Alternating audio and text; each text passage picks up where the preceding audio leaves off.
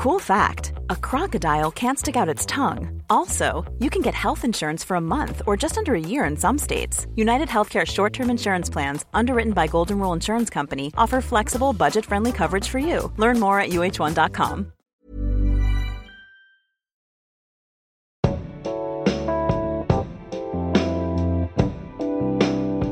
Hi, you are listening to Nobody Cares. I am your host, Ann T. Donahue. I care a lot about this podcast because it's mine and I like attention. But this week, we have a very special guest. She is brilliant and she is so funny and she's so cool. Her name is Evany Rosen. She is from Toronto. She has written a book of humorous historical essays called What I Think Happened, which is in its like something like second or third printing already, which is absolutely bananas. And she's sitting across from me trying to be very like, oh, no. But that's actually a massive deal. So this week we're going to talk about, you know what? We're going to let you introduce it. What do you give so many shits about that we are now going to analyze it in podcast form? Oh, wow. Well, I thought long and hard about this, and then I just decided to plagiarize my own book on your podcast. Yes. Because I thought that's what real authors do. 100%. But there is a chapter in my book, and it's the first chapter I wrote because I knew I wanted to write a book of humor essays about history because my publisher sort of said, you can write a book about whatever humor essays you want. And I thought, whoops, and then I chose history, and then I had no ideas. But the only one I had for certain was a chapter called Why I'm So Obsessed with Napoleon. That was the first thing I wrote in my book, and it's true. I love him. He's a freak. Now, okay, so take me back to like childhood or teenage Evany. Like, did you always love Napoleon? What was the big moment in which you realized it wasn't just an appreciation for, but a love? I will say love with the caveats of like, I know this man a monster. Me know that. Me still love him. Mm-hmm. It's like Churchill. It's like me and Winston Churchill, where I'm like, you're a monster, but you're not nice to women. You are a bad person. You're such a colonialist. Like it's upsetting. Yeah, I understand. Continue. But he's got those quips. Yeah, he knows His what's up. correspondence with George Bernard Shaw is a delight. I love it. I love how much. See, listen, sorry. We're going to go into history in a second. Go continue your story. Continue your story. Oh, so basically, I'm an only child of older parents. So I was real lucky when I was 12. I just spent a month in France with my dad. I got a real cool daddy, a real freak. And he taught me a lot about history and made it really fun. And we learned a lot about Napoleon when I was there and went to Napoleon's tomb. In Paris, which is at the Tuileries, which is very insane looking. You like look down over this gigantic marble sarcophagus, and it's like so sort of grand and over the top. And I kind of remember asking my dad, being like, "This for the little guy in the silly hat," and him being like, "Oh yeah, this guy a big deal." And then he started teaching me about Napoleon and telling me about it. And then I had a really impassioned history professor who was also like, we're going to just stop the class for a while to talk about this insane maniac from history. So I think that started my kind of obsession with him. So what is it about Napoleon that because he's very polarizing. He's very polarizing. And he's a very, I think, misunderstood. We like to talk about him a lot in pop culture in terms of, he has a Napoleon complex. But we don't really go further than that in terms of, his personality traits or what he's done or how he kind of, was this blessed leader who very much fell from grace. And we don't really talk Twice. about it. Yeah. He massively. Couldn't stop falling from grace. Well, you mentioned his personality traits in this kind of, and the fact that he kind of, he is the eponymous progenitor of the first kind of complex of the male ego. That's the first thing we go to. His first name, it just means a guy who compensating, which I think is a very funny legacy for such an asshole to leave behind. Mm-hmm. But I think what's so creepy and cool about Napoleon is that, we have all these impressions of him as this, little man with his big plans. And, all the British would make all these cartoons of him, stomping his feet and, punching a little globe and just being a real little bitch. But in reality, he kind of, there's, enough evidence to suggest that he kind of puppeteered and mastered all of that. So for me, he's almost like a Kanye figure or Taylor Swift, where you're interesting. Do you know what you're doing? Who's real? Who's not real? What image are you trying to project? Are you being crazy on purpose? Yeah, it's almost like he pioneered the way that we look upon and talk about celebrities. Yeah, and one of my favorite historians of Napoleon, whose name is David A. Bell, talks about in a very fun way about how Napoleon is like the first, like the creator of the cult of PR. Like he was the first one to be like, I'm going to create a cult personality around me that's bigger than me. And even about how little I am, that might be part of it too. Yeah. Which is really interesting. Yeah, he didn't shy away from the mythos of his size. No, and he wasn't as small as everyone says, because that was British measurements thing made it seem like he was real tiny, but he was just a regular size French and man. Everybody was very small back then, in general. Everybody little. Yeah. Everybody tiny walking around back then. They're so small. Now, okay, did you go to school for history?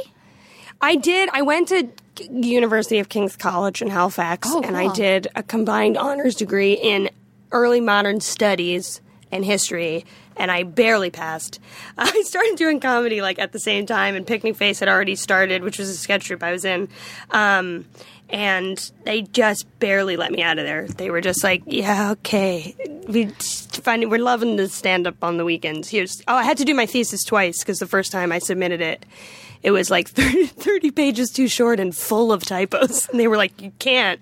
This paragraph's just written twice. Like, you can't. You did a cut and paste. I did a full cut and paste, yeah. You know what, though?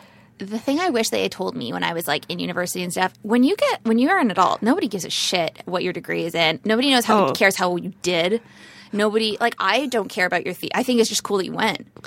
This is the thing. Yeah, and you tell someone what your degree is in, and their eyes are glazed over before you finish telling them, and you're like, you don't care, and I don't care. No. What did you go to school for? Well, I went to school, I dropped out 3 times. Nice. Yeah, great. I went to Conestoga for journalism, dropped out. Laurier for communications and history, dropped out. Then I tried to go back. Actually, I went back last year part-time for history because I really like history.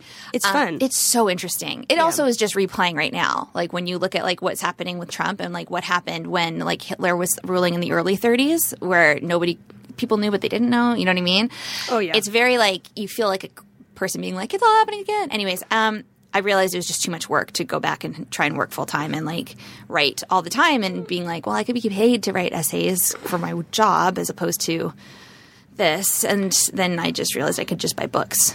Yeah, and sometimes the books are more fun because I remember I had a lot of history classes that I was like, yes, I love history, and I loved it always from my dad and these fun trips. And there was a lot of classes, like I took a class on Renaissance Italy, and I was like, great. And the class was just like, we're just going to look at censuses of roughly how many people were living on a Tuscan zucchini farm in the 16th century. I was like, oh, this is so boring. I don't care. Yeah, and also my aunt had a really good theory that like every prof that you meet, they're dressed in the year they graduated from with their PhD. Like if it was like the 90s, they look 90s. If it was like I had one prof that looked like Darrell from Kids in the Hall, and he spoke like him, and I'm like, this is perfect. I mean, I think like history. I always feel like cool people like history. Yeah. Cool people do like history. Cool punk rock. It's punk rock. So much happened, and there's so many different. Like I mean, there's areas of history I do not. I my glaze over for sure, but like. Give me every Lucy Worsley documentary on the BBC because I will watch all of them. I have never seen one. I will connect you after Please, this. hook me up. Send me a link. Put it in a spreadsheet. I will. Oh, I love a spreadsheet. Oh my God. Do. God damn it. So when we talk about like when you kind of became enthralled with the idea of Napoleon, and his cult of personality, etc. Was that something that you, like, have you worn your obsessions on your sleeve, or was that something that you were like, I know that nobody wants to hear about this, or were you broadcasting how cool or how insanely, like, crazy this man could be? Well, what I was finding more and more, like the more, I think maybe I would keep that under wraps in an earlier time in my life, but you know, the more you settle into who you are, the more you're like, we're all talking about this because I said. So I love adulthood. It's so fun. It's so fun. It's just bossier, really.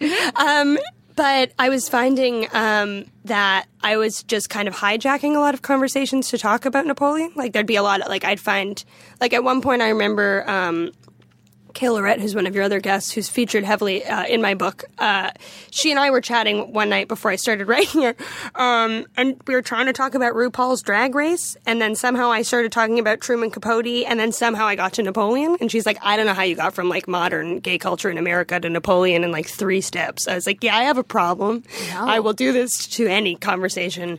I don't care what you're talking about. I will find a way to just get it there. But I think that's good pop culture commentary. because I think like pop culture isn't just born out of like one day it happens. It's over like the course of time. Like Truman Capote was like, I can understand how you came.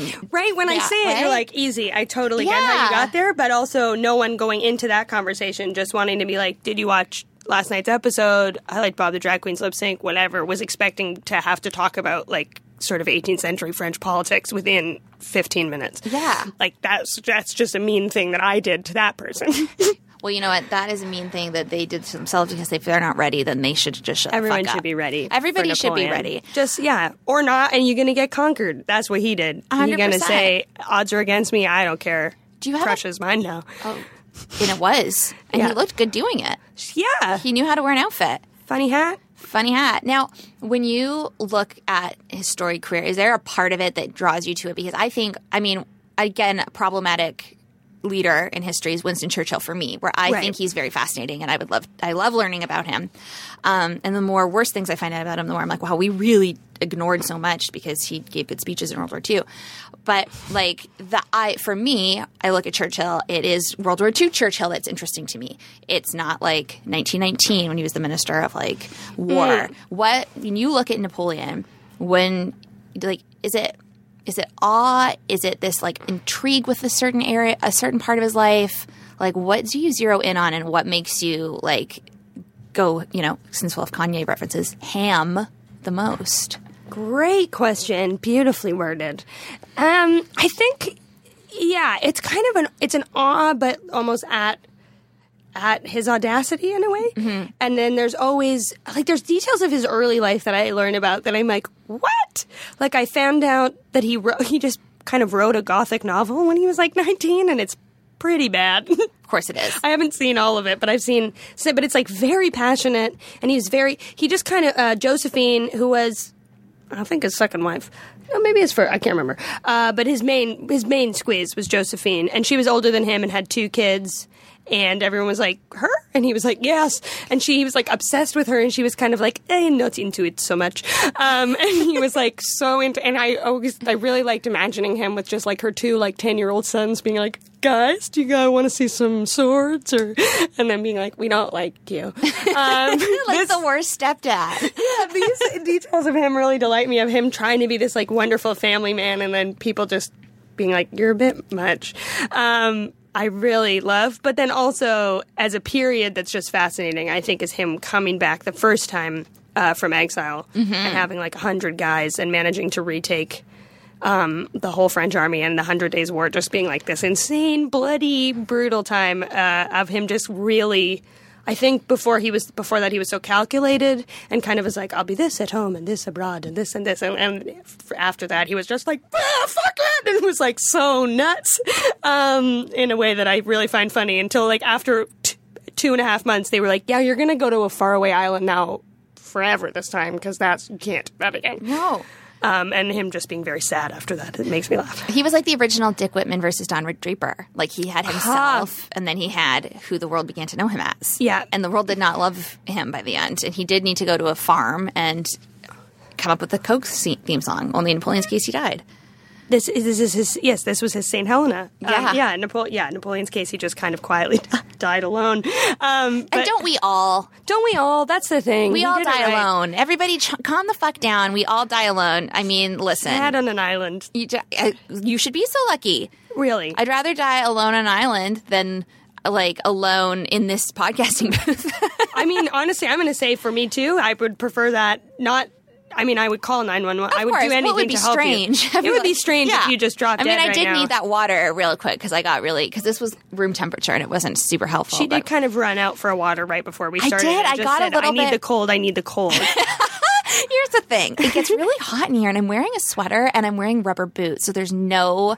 I'm my own Napoleon, basically, is what I'm saying. Like, I'm exiling myself into, like, a hellish scape. Okay, so I've got more questions for you, but we're going to pause for a commercial because that's how the podcast works.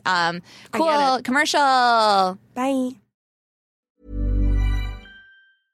I'm Sandra, and I'm just the professional your small business was looking for. But you didn't hire me because you didn't use LinkedIn Jobs. LinkedIn has professionals you can't find anywhere else, including those who aren't actively looking for a new job, but might be open to the perfect role, like me. In a given month, over 70% of LinkedIn users don't visit other leading job sites. So if you're not looking on LinkedIn, you'll miss out on great candidates like Sandra. Start hiring professionals like a professional. Post your free job on linkedin.com/people today. Oh my God, what a great commercial. I loved it, and I know what it was for, and Yeah. I felt passionate about purchasing Well, I'm it. making you use it right now. Yeah, it's all over my skin. Yeah, well, it's how it works in some circles. I mean, Yeah. I'm not going to judge you. Well, I play Listen. fast and loose. This is how it's done here. Yeah, I my mean, skin's wet now. oh, yes. Wonderful. Our Alex is like sitting here ready to like walk into the ocean. It's wonderful. We're professional here on my podcast. It's very fine. exciting. What were you going to do with a history degree? Like, what was, if you hadn't, did you love comedy until university, or like what was that? I had done like improv and stuff when I was in high school. I'd always been a goof, I guess. So I kind of sought that out right away when I got to university, and I started doing improv with Kyle and Mark, who were also Picnic Face with me, which kind of like so that kind of trajectory started pretty early in my school career, all 5 years of it. And so by partway, by my last 2 years of college, I was already like touring as a stand-up and stuff. So I think pretty early on, I realized I would not be using my degree, but I sort of promised myself and my parents I would get it. Mm-hmm. So I think I was young and fresh-faced enough when I went to be like, I'll be a professor, obviously, and there'd be nothing else to have to worry about. And then very quickly being like, right, oh, that's hard, as it turns out. Everyone here thinks they're going to do that. And then realizing I was going to do comedy instead. So I've never had to show my degree to anyone. Well, you did to get on this podcast. You showed it to me on the That's true. It was certificate. weird. I looked at had it. to put the lotion on the skin, and then I had to show my degree, and then I was allowed to come. That was right. And I said, terrific. I need a timeline to put on my spreadsheet of the Napoleonic eras that you are going to cover. She's a real Napoleon. I with these love spreadsheets. I am a bit Napoleon with my spreadsheets. Here's the thing I find about men and leaders and stories. Great segue. Great. What is up with men? Girl, you yes. You got your like giant coffee pullet coming out too. too big. To be like, listen, we have all day to talk about this. I find that with men like Napoleon or any sort of like storied leader that we come to like loathe and admire in equal measure, there is this like, I don't want to say jealousy, but we look at them not with longing and like sexual longing, but in like a, I want to be you kind of thing.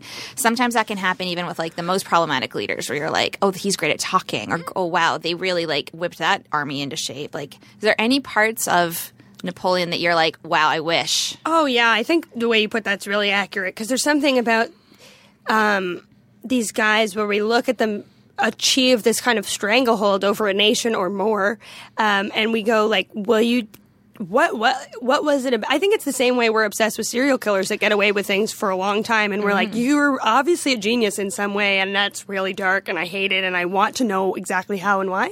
I think we have the same thing with these men where we're like, these ugly pricks are doing so, like there's a fat Churchill and little Napoleon. These little dicks are doing so much amazing stuff, and you're like, how? What do you have that you don't need to be appealing and yet are in some way? What is there? I don't quite know what I'm getting at, but No, I know what you mean. there's a way that it's so fascinating to watch them be these stone cold sort of. I think it's the same way people like, we can't talk. I was going to say, I forgot that we can't talk about Kevin Spacey's character in House of Cards anymore. So forget that I mentioned that. Cut that out. Put the lotion ad back in. Yeah. Well, but I get it. It's like that Frank Underwood knock on the table where you're like, you are menacing, you are terrifying. I don't think you have a conscience. You're borderline sociopath, if not completely. You have no respect for any other person but yourself. But you admire because I think those leaders, or they become almost like fictional despite their overt ordinariness, because when you think about it, Napoleon's ordinary, Winston Churchill, they're pretty ordinary people. Like they're not, anyone could do that if they really worked hard. And I think that's what, I think more specifically politically, that's what really worked for guys like them. I think it's what worked for Hitler too, was that way of being of appearing to be ordinary and of the people, and that being part of this platform we hadn't seen before, coming out of all these absolute monarchies, but then still in a way that was so much more. So had such disdain for the people, I think, at the same time. Yeah. I don't think they would have known that they had that disdain for the people. But you can't do that and like people. No. Well, no, especially if you, like, I mean, if you juxtapose, like, Napoleon on top of someone like Mussolini or Hitler, like, Hitler obviously had a contempt for a lot of people. Oh, yeah. And he put them in a spreadsheet. He put them in a spreadsheet. He was pretty specific about which ones. He got pretty real. He only liked one kind of person, it turned out. Yeah. It was one kind, and oh boy. But he did a lot of good domestic policy for them, just like Napoleon did. Same time, he's, like, conquering everywhere and having, like, just ramming his dick through the rest of Europe. He also is, like, widening the streets of Paris in a way that would forever change the economy there, and he created the first meritocracy that country had ever had, which they failed to do in the French Revolution. No one could figure out what to do, and he kind of emerged like this little figure out of the Corsican Sea to be like, I got it. Yeah. And it worked. So he's doing all this kind of positive stuff at home while being like, oh, everybody else is not a human to me. Yeah. And I think, like, it's also, I mean, it is like the serial killer syndrome where you look at somebody, say you look at, like, Ted Bundy, right? Where you're like, I'd love to look at Ted Bundy. I mean, he was objectively handsome. Let's be real. Sometimes you just have to admit that certain terrifying murderers were handsome. That's how he got girls to follow him places, because he looked not menacing. I mean, I could go on Ted Bundy for, like, fucking hours. All could. Oh my God. But he had that, like, we understand he was bad and that he was, like, an evil person who did horrible, horrible things. But then there's that little part of him, like, I don't know if it's the calculation. I don't know if it's just the God complex. But they have that thing that, like Napoleon would be in this camp. We don't have that because we have too much of a conscience. So there's that little part that's, like, almost, like, admirable, because you're like, how were you able to just shut it off? Like, you almost wish you could, but you're like, I'm glad I can't. But yeah, I don't want to. But then, yeah, that's what's in, like, I mean, I think you get into, like, a Ted Bundy space and you're like, yeah, you turn off your conscience and you kill many women. Yeah. Whereas Napoleon... Good luck finding them. Yeah. I mean, let's be real. He's hiding them real good. Yeah. Famously. But, like, with someone like Churchill or Napoleon, where, no, they did do things that were good, and they... so then it gets into, like, I think, yeah, it's turning off their conscience at certain times, but it's also this audacity space where I think maybe especially as women, why we become so fascinated by them, it's like, I'm very confident, but to have the confidence to just declare that I am the emperor of everything forever and know that a nation full of people will be like, I agree, is so bizarrely confident and insane that I think it's that kind of Icarian insanity where they're just like, and they eventually fly too close to the sun or become prime minister again. If you're Winston Churchill, no consequences. No, until you just fade the fuck away. Exactly. And your wife burns that historical painting that was beautiful of you because he couldn't handle looking at how old you had become. Wow. I know. Really loved until the end, I guess. He really just went, it's bleak. That's the thing. And there's, like, there's a crazy book that's by, like, one of Napoleon's longest time aides he's just writing every day about Napoleon, and there's really weird entries with it where he just talks about how, like, soft and small Napoleon hands are for, like, a while. Wow. In this very tender way. And you're like, wait, this is thorough. What's happening over there? But it was documenting this whole diary of his life, and this guy clearly, like, adored him. But had it, like, was removed a bit, was like, he's weird sometimes, but I love him in a way that you're like, okay, what is that? Well, I think that's, like, the cult, like what you described as the cult of personality, like the magnetism. Because I think, like, when somebody has, my friend Sarah Hagee came up with this quote, I think she came up with it, I don't know, it was, one day she just tweeted, like, God grant me the confidence of a mediocre white man. And this is very much, yeah. It's very much where you're like, if you believe something enough, and, like, actually, I don't know if you watch American Horror Story, but they did it's too scary. It is very intense. You didn't know too much? No, tell me. I don't know much because I watched the first 2 episodes. The first one, she's hysterical. Oh my God. This one was about the cult of personality. So they had Evan Peters' character. It actually took on Trump full on, and he kind of, like, morphs into this, like, appeals to everybody's worst fears and, like, what they want, but they'll never say, like really like tapping into their ids over their like consciousness. And the whole thing is about this cult of personality. You see Evan Peters he's this fucking loser who lives in his like in the basement and eats Cheetos and then he uses the platform Trump, like all of these opportunities to become like a leader. So it's this interesting idea that some men and women, I mean, there's like Eva Peron was a little bit much, wake up and are like, I lead now. Like this is how, like I am the win. I'm like Denise Richards in Drop Dead Gorgeous. I won. I'm the winner. Very good reference. Best movie. Yeah. Yeah. I think A, I agree, best movie. And B, yeah, it's so interesting. But then there's those where the cult of personality where you find out if anyone got too close to them, they were like, oh, no, nobody in there. That's just a pure narcissist. There's not a human being in there. Like Henry VIII. Like, oh, yeah, Henry VIII. He horny as hell, too. He got a lot of other problems going on. Yeah. What a prick. He was a dick. If he hadn't hurt his leg, though, and they think it was a concussion that made him prickish. He had a God complex already, but then it was like the concussion that made him decide to just start killing people. Interesting. He also had all that gout. He got real messed up at the end of his also, life. you're like living in an era where there is no antibiotics, so I don't know how to help you. No, and you're eating a lot of rich foods. You have a lot of deer. And always just killing off, getting rid of one wife they were always his current wife's handmaiden. That would be his next lady in waiting. That would be his next. You should start a history podcast. Oh my God. I talk a lot about Henry VIII in my book too, and about just a chapter about his penis and what it was up to. I need to. We'll talk about that after. But continue. I keep interrupting you. Oh God, don't worry about it. I could just talk about Drop Dead Gorgeous. I lost myself there. I like somebody waking up and being like, I did it. Oh yeah. But then there's also the people that I think anyone that was close to them, Henry VIII being a great example, being like, oh, no, privately a monster. He also had absolutism kind of working for him. And finally ending that war that his dad ended and everyone just being relieved, I think. But I think with someone like Napoleon or even Churchill, where his wife loved him, and there's certain people that love them at a close range, then you're like, what is the switch flip? Yeah. Where you can do that and be beloved when you want to. It's very Machiavellian, but in a way that is like beyond being someone who was like, no, it isn't better to be feared and loved. You have to be both. Mm-hmm. That is the skill. That is the line. And that's where I think that mediocre white man confidence combines with a specific kind of genius that someone else with the same genius just might not have the confidence that comes with that mediocre white man complex. And when you see those two things combined, then it creates these kind of figures that are like, what's going on with this guy? Right. And Napoleon was all over the place, especially at the end. Like he was. Yeah. Wasn't there a rumor that he had like a brain tumor or something like that? He wasn't well? I think there's a few of those rumors. I haven't heard one that's specific enough to be like, that's definitely what happened. But it seems very plausible. But then you start looking back at his life and you're like, he may have had this tumor the whole time just pressing on his brain, and then finally it got too big and then he started acting really crazy.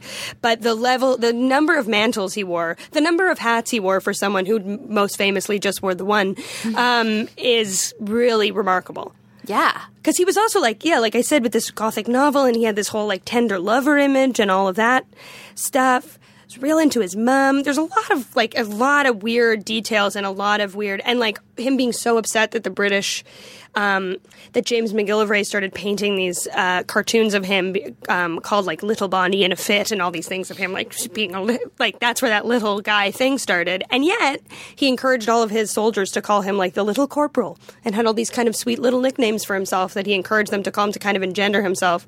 So it's like, did you leak your own size to the British? I mean, they've seen you, but I just mean like it's almost like maybe that was a way of, because then that was in a time of peace, and then a year later he just smashed them all to hell. So I was like, I don't even know what you think you know. The controlling, I think it's the controlling of one's image, the Taylor Swift complex. It's fascinating. It is fascinating. Okay, so now we've reached the point of the podcast where I quick rapid fire questions at you. Oh, great. I know. Exciting. I hope there's more about Drop Dead Gorgeous. Oh my God. Allison Janney basically plays Tanya Harding's mom in it, which I thought was great because she's in I, Tanya, and she plays. Yeah, I think she does that's who I am in my heart all the time, but that's fine. I have a parent, smoking mom who doesn't love her daughter. That's why I choose probably not to have children of my own. Bless. Ladies and gentlemen. Okay, so if you could hang with any era of Napoleon, what would it be and why? I think it would be early Napoleon, earlier, because I think then his eyes would have still been shiny and he would have still had a lot of ideas about what he wanted to do. And there could have been subtle ways to be like, okay, what was your intention initially? Because I think if you pick a later game Napoleon, he just really shouting about Spain in a way that you're like, can I get a soup? I don't know. Sucks. So I think terrible. I hate that I chose this. So I think I'd choose like an earlier portion of him, like right before, leading up to his coronation and that kind of period, and being like, what do you think you're going to do? Oh, that's an exciting time. He's like Hamilton. Yeah. What do you think we get most wrong about Napoleon? Oh, God. I think a bit of everything. But I think the thing that's most wrong is that he's just his own punchline. He was just a little stamping man who was a pure joke. Because I think he wrote the setup to a lot of the punchlines that he came to represent. So I think it's, that he was little more than the absurd image we have of him. He's still absurd, but in a way that's much more calculating and insane than just like a little man with a big hat who's very mad. I think that's the thing we get wrong. That does sound about right. That accent was bad. No, that was great. You're going to be doing all of my voiceovers going forward, including the commercial for whatever it is that we were talking about earlier. Get it on your skin. Oh, hello. And men. What part of Napoleon's personality do you relate to? Great question. I think... I guess, and if I'm being honest, just the idea that everyone's a bit of a ding-dong and it's just better to kind of tell them what they want to hear in a way that they think they thought of it. Oh, that's brilliant. That's just called living. Just to be a real cunt about it. Well, that's fine. Truth. No, listen, I feel like that's just called being like an adult person. I knew I could say that to you and you'd be fully on board. Yeah, because I'm an only child too. So I also am under like, for me, I call it the Alexander Hamilton complex, where I am like, you got to write all the time. And I'm also like, excuse me, like I stand for all this stuff and I will yell. And also though, I should be maybe like doing more, like, cause I'm great. I'm Alexander Hamilton. And then my pride gets the best of me and I die in a duel, but that's fine. That's not for a while. That's not for a while. That's not for a while. I got ages before I'm going to that second island, so I'm doing great. We're doing fine. How old was Napoleon when he died? Good question. Not as old as you'd think for all he did. I think in his 40s. Yeah, he wasn't super old. No. Now, how would you, in a dream world, how would you take your love of Napoleon and apply it to your career again? Because you did the book.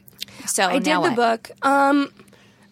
God, I'd like to just write more about Napoleon. I don't know what form it would take. I mean, the biggest tragedy, I think, in a creative space is that before he died, Stanley Kubrick was like, the next thing I'm going to do is a huge biopic. And he wrote a Napoleon biopic, and it's awesome. And so I would never presume to write one because mine would be silly as hell. But doing anything, I don't quite know what it would be because I've already kind of creatively gotten to talk about why I'm obsessed with him in my book. But I'll do that again. I'll keep going. I mean, I got more to say. Listen, I think you listen, look and listen, as they say on My Favorite Murder, our favorite podcast. I think that there's like a lot, except for this one, which is the best podcast in the world. I think that there's tons of ways to explore like historical figures, though, through like whether it be writing or whether it be like, I mean, who would have thought that like Alexander Hamilton would have had a musical after him? Or like who would have thought that like Drunk History would be an actual viable source of information? I mean, who knows? Who knows? I think the thing with Napoleon is he's so done. I think that's why even like Kubrick probably could have got that made, but most everyone else is like, there's a French movie called The Emperor's New Clothes about Napoleon that's really lovely. But yeah, I think that the fun thing about like the Hamiltons of the world is like people didn't know about him. Everybody knows about Napoleon, but it's fun to write about some of the misnomers about him in a more comedic way, I think. Well, that being said, why don't you... I hate when people are like, plug your book, because like, great. I hate no. I feel like I've been plugging it the whole time. Sorry, guys. No, I'd love to hear a little bit more about it in our like conclusion of sending you off into the seas. I'm putting you in exile as soon as we're done this podcast. Oh yeah. Goodbye. Handing me a boat ticket. Yeah, I'm it's scared. wonderful. It's the Titanic, my other obsession. Very good. Yeah, obviously. The movie or the crash? Both. Love it both. Love both for different reasons. Yeah, the shipwreck. That's the word I was looking for. Shipwreck. Yeah, very into it. Actually, apparently, it's going to be like no more at the bottom of the ocean within a couple of years because it's actually like just deteriorating at such a rapid pace, which breaks my heart. James Cameron must be pissed. He is rock hard thinking about visiting it one last time. Oh, God. I think he's always rock hard. I think he hasn't seen a doctor about it, and it's been hard for 25 years. It's true. I mean, that's why I didn't like Wonder Woman. Okay, so talk about your book a little bit to somebody who, like, heard my description was like, bitch, that sucked. Now it's your turn. So very quickly, I think I mentioned this before, but I got approached to write a book of humor essays, and I could write about whatever I wanted. I struggled with this for quite a while. And then I realized how much I love history and how much I love talking about it, and how there isn't always like a bridge gap between a more academic study of history and one that isn't like farce or parody, but one that just kind of tells you what happened to the best of its ability in a digestible, comedic way. But also that's not fair because it's not like a very correct timeline of Western history that's just like, you're like, and you learn by ear. No. It's also, the essays are very personal, and it's about weird trips with my dad and it's full of weird shit, and it was just sort of whatever I could think of to write about history in this kind of like slapdash, harrowing for me way that I hope is fun to read. So there's an essay about why I'm obsessed with Napoleon. There are 9 pieces throughout the book called Sort of Understanding the British Monarchy, a partial timeline in several parts, where I just try to do the whole history of England, but I start too soon in the 11th century BCE, so it gets stressful. It's just sort of this kind of grab bag of things and topics, but people are telling me that they do learn something a bit when they read it. Can they get it? Is it available at all major bookstore chains, independent bookstores, both? It's available at both. It's available on Amazon. Honestly, if you can't find it at a main bookstore or an independent bookstore or Amazon, you didn't want to find it. But you're an idiot. Can find it. You dumb. Sorry. Yeah. But no, yes, it's available all those places. And I think it's some libraries. If you don't feel like buying it, I would love if you read it. And if you thought I was rude, I'm so sorry. Please read it anyway. If you think she's rude, why you? I don't know how you got this far into the podcast because I mean, mother of God. Anyways, listen, they can find you on the internet at EvanyRosen.com. I don't have a website. It's not good. But I'm on Twitter at Evany Rosen. I'm on everything at Evany Rosen because I got a weird name. It's a great name. It's a very cool name. Thank you. Hippie parents. But yeah, you can find... You just Google around. You find me. Oh, my God. Yay. Okay, well, thank you for coming. Thank you for having me. This was so fun. This was so fun. Oh, my God. And, like, honestly, remember, guys, you can go on my podcast website, which is exciting, and then tell me what you care about that other people don't, and we can air it all on here, and it'll be wonderful and great. And remember that nobody cares except for me, which is why we've done this. And then maybe one day I'll talk to you all about how I feel about the deterioration of the ship Titanic. Okay, thank you for listening. I'm at Auntie Donahue on Twitter and on Instagram. And, say nice things to me, and I'll block you if you're mean. Okay, bye. Bye.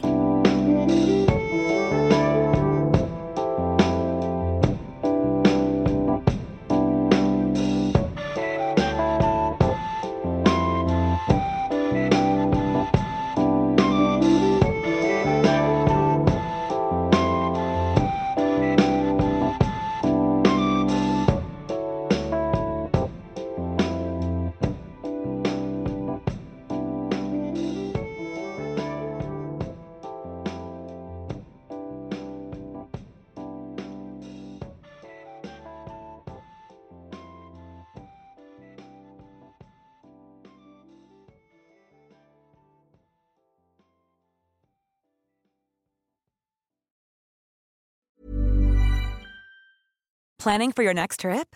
Elevate your travel style with Quince. Quince has all the jet-setting essentials you'll want for your next getaway, like European linen, premium luggage options, buttery soft Italian leather bags, and so much more. And is all priced at 50 to 80% less than similar brands. Plus, Quince only works with factories that use safe and ethical manufacturing practices. Pack your bags with high-quality essentials you'll be wearing for vacations to come with Quince. Go to quince.com/pack for free shipping and 365-day returns.